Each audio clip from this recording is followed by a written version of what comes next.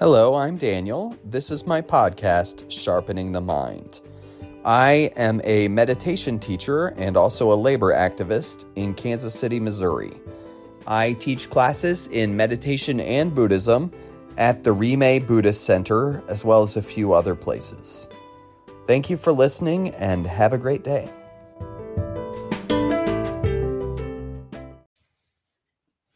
Hello. Today, we're going to talk about intentions and the four immeasurables. Intentions and the four immeasurables. I'm going to share with you a meditation prayer that we recite at the Rimei Center, and I started reciting it in all my meditations at home. So I recite this every day 3 times. And it goes like this. May all beings be endowed with happiness. May all beings be free from suffering. May all beings never be separated from happiness, and may all beings abide in equanimity, undisturbed by the 8 worldly concerns. And I'll go ahead and read that 2 more times, since I do read it 3 times when I do meditation. May all beings be endowed with happiness. May all beings be free from suffering. May all beings never be separated from happiness, and may all beings abide in equanimity, undisturbed by the 8 worldly concerns. May all beings be endowed with happiness. May all beings be free from suffering. May all beings never be separated from happiness. May all beings abide in equanimity, undisturbed by the 8 worldly concerns. So this is how we, the Rimei Center community, and myself at home, set our intention to cultivate what is called the 4 immeasurables. And I used to think these kinds of things, meditation prayers, I used to think they were silly, and chants as well. But setting an intention is important. It motivates and inspires us. It reminds us of what's important. In my opinion, we all spend so much of our lives on autopilot, and so living in a more intentional way is a good thing. When we set our intentions, we are helping ourselves to remember what direction we're trying to go. In this case, we are inclining ourselves toward having an open heart. In his book, A Fearless Heart, Thupten Jinpa says, when we set an intention in the morning, we're making a choice about what kind of day we want to have. We're taking life into our own hands instead of waiting for it to happen to us. I think that's really important. We wait for life to happen to us a lot. We think things happen to us. We don't think of ourselves as co-creators in our lives, but of course we are. So this set of virtues is called immeasurable because it's said to be a list of things that you can never, ever have too much of. Okay? They are loving kindness, compassion, sympathetic joy, and equanimity. Loving kindness, compassion, sympathetic joy, and equanimity. And sometimes people will shorten those, and I even do it sometimes, and I'll just say kindness, compassion, joy, and equanimity. Okay? Thupten Jinpa goes on to say, we all have these qualities. They're part of the best parts of being human. So, these prayers, this aspiration, this is about wishing it for all beings. I wish for all beings to be free from suffering. That can be hard. It's easy for us to wish for our own happiness and the happiness of our friends and family, usually. But this is much more broad. We're called to cultivate the wish for all beings to have these things, because that will build a better world. Now, it's easy to say no one gets left out, which is what I'm saying here, but that can be very hard to really embody. If we say everyone is deserving of kindness and compassion, this can be a tough thing for us to relate to. Every one of us stops and thinks, wait, even that person? What about them? What about him? What about her? What about them? If we're really reflecting on this, we ask that kind of question. But what about that person that did that awful thing? And the answer is yes, even them.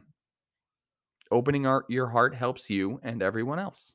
So I'm going to go through these lines one by one and unpack them a little. May all beings be endowed with happiness. This is what we call loving kindness, and some prefer the term loving friendliness, and some just call it kindness. The original word is metta. If you ever hear metta, M-E-T-T-A, if you ever see that, that's what that is.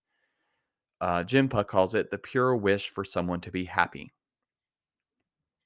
the pure wish for someone to be happy. May all beings be free from suffering. This is compassion. And I can imagine some people wondering, what's really the difference between kindness and compassion? And this is it. Loving kindness is wanting others to be happy. Compassion is wanting others not to suffer. They're connected. But they're not really the same, although they're not far apart. They're a little different. Kindness is wanting good things to happen to people, and compassion is wanting bad things to not happen. The original word is karuna. Jinpa says, our concern, if it comes from genuine compassion, is based on the recognition that, just like I do, this person wishes to be free from suffering. And also, in the Tibetan tradition, we recognize compassion as both the highest spiritual ideal and the highest expression of our humanity. This is what makes me connected with the Tibetan tradition. This is what speaks to me here. The highest spiritual ideal. I like that compassion is the center of this tradition that I'm exploring more and more deeply. May all beings never be separated from happiness. So this is sympathetic joy. What if we can really be happy when someone else succeeds? And I'm not talking about when we just say the words. We say empty words like I'm happy for you because that's what you're supposed to say. But what if we can take real, actual joy at someone's success that's not ourselves? And I'm also not just talking about your kids or your partner. Those are a little easier. What if we can apply this kind of joy to everyone? Then there will be no end to where we can find joy. No end to this positive feeling. If we can really, truly be happy for other people, then our happiness can be present all the time. Or as often as we want, anyway. The original word for this is mudita, and Jinpa says that it is experiencing happiness at someone else's happiness and good fortune. Experiencing happiness at someone else's happiness and good fortune. To me, this is probably the most challenging of the four to really reflect on and really try to embody. And may all beings abide in equanimity, undisturbed by the outworldly concerns. This is equanimity. It's our ability to weather the storms of life, to keep it together when things are falling apart. It's that quality that stops you from freaking out and falling to the floor when there are setbacks in life, as there are for everyone, right? The original word is upekkha, and Jinpa describes it as staying calm no matter what life throws at us. Pleasure and pain, likes and dislikes, praise and blame, fame and disrepute. I stumbled over that word disrepute. And it lets us relate to everyone as human beings beyond the categories of friend, foe, or stranger. With equanimity, we are free from the habitual forces of expectation and apprehension that make us so vulnerable to overexcitation and disappointment.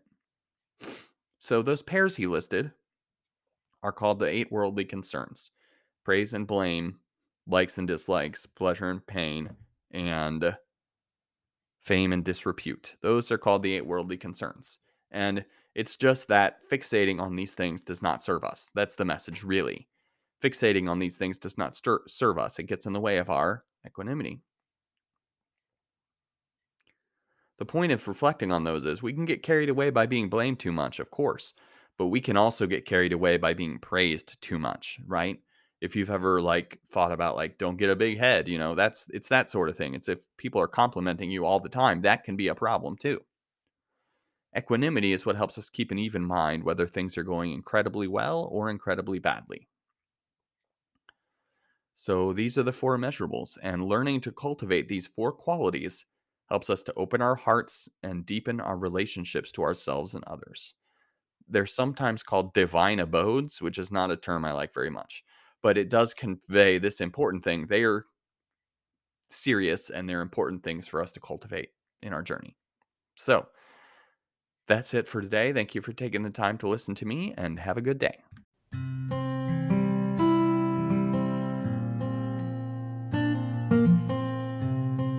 Thank you for listening, and have a good day.